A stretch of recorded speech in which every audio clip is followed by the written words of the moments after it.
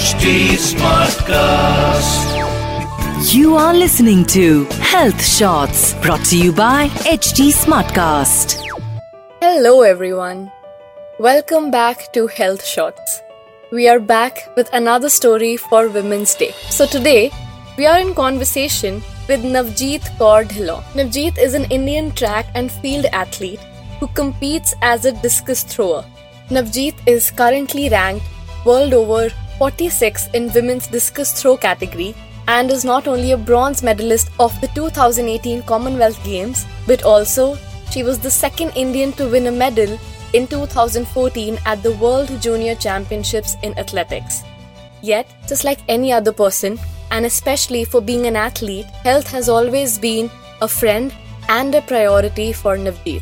Come, let's listen to her story of how she overpowered her health concerns and eventually steered them towards, very literally, medals and laurels. हाय, मेरा नाम नवजीत ढिल्लों है और मैं अमृतसर से belong करती हूँ और मैं इंडियन डिस्कस थ्रोअर हूँ। तो मैं बचपन में बहुत ही डेलिकेट सा किड थी, तो मतलब बहुत पैम्पर से मेरे घर वालों ने मुझे बड़ा भी किया। तो जब मैं स्पोर्ट्स फील्ड आने का कारण ये था कि मैं हमेशा कुछ अलग करना चाहती थी। स्टडी तो हर एक लड़की कर लेती थी, हम देखते थे कि लड़कियां बहुत अच्छी हैं स्टडीज में, तो मैं हमेशा कुछ अलग करना चाहती थी जिससे लोगों में मेरी पहचान बने। तो मेरे जो ब्रदर हैं जो मेरे से 5 साल बड़े हैं, तो वो शॉटपुट करते थे, तो हम लोग ग्राउंड तो जाते ही थे क्योंकि मैं स्पोर्ट्स फैमिली से बिलोंग करती हूँ। तो हम लोग सुबह स्कूल के बाद हम ग्राउंड जाते थे, डेली हमारा रूटीन रहता ही था। मेरे फादर भी ग्राउंड जाते थे, मेरे मदर भी जाते थे। तो मेरा ब्रदर उस टाइम पे ट्रेनिंग करता था, उसको ट्रेनिंग करते हुए देखते थे हम लोग, और धीरे धीरे जब वो उनके मेडल्स आने लगे, हर किसी से उनको फेम मिलने लगा, न्यूज़पेपर्स में फोटोज आनी, तो उनको देख के मुझे ऐसे लगने लगा कि इस फील्ड में अलग ही फेम है और इस फील्ड में एक अलग पहचान है जो स्टडीज में शायद उतनी अच्छी मिल नहीं पाती। स्टडीज में कंपटीशन बहुत रहता था और और खास करके उस टाइम पे लड़कियों को इतना बाहर निकलने नहीं देते थे पेरेंट्स, और वो सब कुछ करने नहीं देते थे, मतलब बहुत ज्यादा स्ट्रिक्टनेस थोड़ा ज्यादा रहता था। जब मैं अपने ब्रदर को शाइन करते हुए देखा, फिर मुझे लगने लगा कि ये कुछ अलग है, ये मैं कर सकती हूँ, because sports was in my blood only. तो उसके बाद से जब कैरियर शुरू किया, मैंने बहुत अर्ली एज में ही मेडल लेने शुरू कर दिया। वो मैं 12 साल की थी जब मैंने पहला नेशनल में सिल्वर लिया था। तो वैसे ही मेरी जर्नी धीरे धीरे शुरू हुई। उसके बाद मैंने अपना पहला मेडल लिया। मेरे फादर ने कहा कि ये बहुत टफ गेम है क्योंकि ये इसमें सब कुछ काउंट होता है, तुम्हारी स्ट्रेंथ भी, हर एक चीज, आगे जाके ये डिफिकल्ट हो जाएगी। मैंने कहा नहीं, मुझे यही स्पोर्ट्स करनी है। यही एक मेन कारण था। मेरे ब्रदर ने मुझे मोटिवेट किया, मेरे फादर ने कहा कि ठीक है, if you want to do it we will support you. तो ऐसे मेरी जर्नी शुरू हुई। जैसे मैंने स्पोर्ट्स शुरू करी थी, मेरे फादर को उनके जो दोस्त थे, जो उनके स्पोर्ट्स फ्रेंड्स थे, उन्होंने कहा कि लड़की है, स्पोर्ट्स करवाओगे, बहुत मुश्किल है, बहुत ध्यान रखना पड़ेगा। लेकिन मेरे फादर ने, मेरे पेरेंट्स ने मुझे एक लड़के के तरह ही बड़ा किया था। बहुत टॉम बॉय सी थी मैं जब मैं स्पोर्ट्स करती थी, जब मैंने स्टार्टिंग करी थी। तो हाँ, उस टाइम पे बहुत मुश्किल होती थी। मेरी फैमिली सपोर्ट अच्छी थी, वो खुद स्पोर्ट्समैन रहे हैं, तो वो चाहते थे कि मैं कुछ अच्छा करूं, क्योंकि मेरे फादर अपनी लाइफ में सब कुछ अचीव कर नहीं पाए जो उन्होंने सोचा था। जब मैंने पहली बार रिकॉर्ड किया था, माय फादर सेड कि मैं अपनी बेटी से ओलंपिक मेडल की आस रखता हूँ, तो वो चीज मेरे माइंड में आज भी है। तो हम धीरे धीरे जो स्टेयर्स थी, हर्डल्स बहुत सारी आई लाइफ में, बहुत लोगों के मन में बहुत सवाल रहते थे जब मैं स्पोर्ट्स के लिए जाती थी, लेकिन जब अचीवमेंट आती थी, वो सारी जो लोगों की मेंटेलिटी थी वो धीरे धीरे बदलती गई। और मेरे फादर भी बहुत प्राउडली सबके बीच में जाके खड़े होने लगे कि मैंने अपनी बेटी को स्पोर्ट्स करा के कुछ गलत नहीं किया। मैं स्पोर्ट्स धीरे धीरे आगे करने लग गई। पहली बार मैं अंडर 17 थी, आई वाज 16 इयर्स ओल्ड, जब मेरा पहला इंटरनेशनल मेडल लगा। तो उस टाइम पे सब फेम मिलता गया, सब कुछ बहुत अच्छा लगता गया, सब कुछ ऐसे था कि हाँ, everything is going as I planned. लेकिन स्पोर्ट्स में जो सबसे बड़ी हमारी दिक्कत रहती है, we face a lot of injuries. Sports injuries बहुत रहती हैं, तो इंजरीज आती रही, वो सब कुछ धीरे धीरे आगे बढ़ता गया। उसके बाद मेरा पहला मेजर मेडल आया था जब मेरा जूनियर वर्ल्ड में मेडल था 2014 में। मेरा ब्रॉन्ज मेडल था और वो इंडिया का 3rd मेडल था वर्ल्ड लेवल पे। तो और 10 साल बाद वो मेडल आया था। वर्ल्ड चैंपियनशिप में इंडियन किसी एथलीट का। उसके बाद में माइंड में बहुत नेगेटिव थॉट्स भी आने लगे। अच्छा, अब मैं अच्छा कर रही हूँ, people are like they have more, उनको ज्यादा उम्मीदें हैं अब मेरे से कि मैं और अच्छा करूंगी। तो वो चीज दिमाग में ऐसे बैठ गई कि अगर मैं नहीं किसी कंपटीशन में अच्छा नहीं परफॉर्म कर पाई तो लोग क्या सोचेंगे।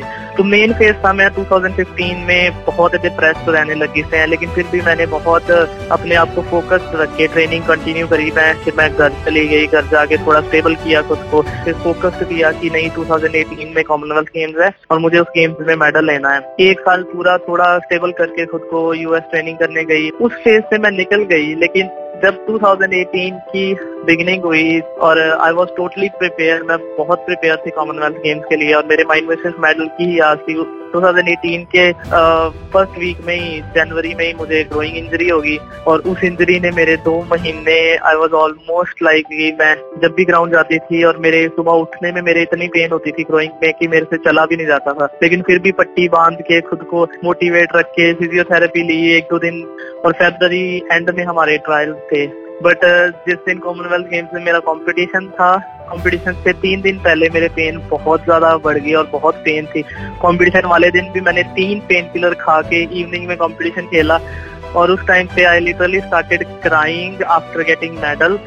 मैं थ्रो के बाद वहाँ बहुत रोई बिकॉज मुझे अपने पिछले 3 महीने याद आ रहे थे कि मैंने कैसे निकालने हैं। और वो मोमेंट पे मुझे ऐसे लगा कि जब हम हार्ड वर्क करते हैं और हमारे माइंड में पॉजिटिवनेस रहती है तो हम कुछ भी अचीव कर सकते हैं। तो ये मेरा एक पर्सनल एक्सपीरियंस था जो मैंने फेस किया।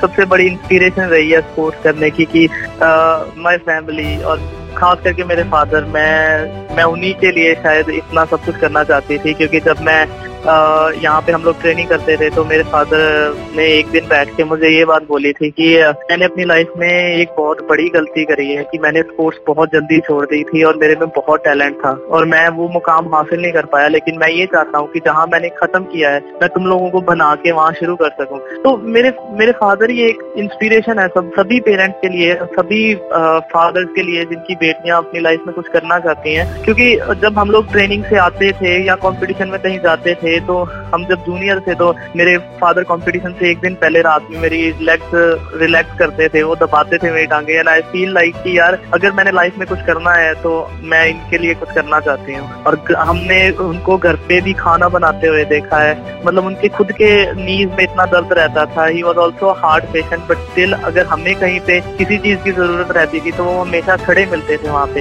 तो मेरी अपने लाइफ में अगर मैं कुछ ये सब कुछ अगर किसी को देना चाहती हूँ तो वो मेरे फादर हैं, क्योंकि उन्होंने हमारे लिए जितना कुछ किया है। मैं एक इंस्पिरेशन बनना चाहती हूँ हर एक लड़की के लिए जो अपने लाइफ में कुछ करना चाहती है। मैं समझती हूँ कि मैं बहुत लकी हूँ कि मैं एक फैमिली जो मेरी स्पोर्ट्स फैमिली से मैं बिलोंग करती हूँ, क्योंकि जब लड़कियों को सबसे बड़ी दिक्कत आती है कि उनको अच्छे कोचेस नहीं मिल पाते, तो वो बहुत बड़ी प्रॉब्लम है। जब उनको अच्छे कोचेस नहीं मिल पाते, उनको उनके जो रास्ते हैं वो रास्ते भटक जाती हैं। तो लड़कियों के लिए बहुत ही मुश्किल हो जाता है सरवाइव करना हर जगह पे। जब हम ग्राउंड में जाते हैं या कहीं पे भी हम लोग घर से बाहर भी निकलते हैं, पेरेंट्स के माइंड में बहुत सारी बातें रहती हैं, तो वो जो चीजें हैं ना, जो वो फेस है, हम वो निकल जाते हैं। तो ये स्पोर्ट्स जो है बाकी फील्ड से काफी बेटर है, मैं ये मानती हूँ। पीछे मुड़ के देखती हूँ तो मुझे ऐसे लगता है कि मैं अपनी लाइफ में आधे गोल्स अचीव कर चुकी हूँ, क्योंकि 2 मेजर मेडल आए हैं मेरे, जिनकी वजह से मेरा नाम बना है, जिसकी वजह से मैं हमेशा से चाहती थी कि नवजीत ढिल्लों को लोग जाने। तो मैं ये चाहती हूँ कि आप बहुत स्ट्रांगली अपनी लाइफ के गोल्स जो है वो अचीव करें और लोगों को ये दिखा दें कि जो लड़कियां हैं वो लड़कों से कहीं कम नहीं है। और मैं सबको विश करती हूँ happy women's day and all the best for your life goals, and just keep working hard and keep shining like stars. So this was Navjeet Kaur Dhillon's story. We're so thankful that we got an opportunity to speak to her on the occasion of Women's Day. And to all you women out there, be inspired, be empowered, and respect your own health journey. Everybody has a very unique story, and it's our blessing to be able to tell these stories to all of you. If you would also like your story to be shared with the innumerable listeners tuned in today, then write to us at healthshots@hindustantimes.com. Until then, we raise a toast to all you women and men out there who are celebrating Women's Day, and we salute the perseverance, the will and the health of all you ladies. We will see you soon. with a new story on a new day. Till then, take care of yourself and your health. This is Chaya Dabas signing off. You were listening to Health Shots, brought to you by HT Smartcast. HT Smartcast. Simplify your federal agency's technology procurement with Connection Public Sector Solutions. Connection's dedicated account managers, commitment to exceptional customer service, and extensive catalog of federal contracts make IT purchases quick, easy, and affordable. Turn your challenges into opportunities and get rid of your technology pain points with Connection today. Learn more about what's possible with Connection Public Sector Solutions at connection.com/fedcontracts.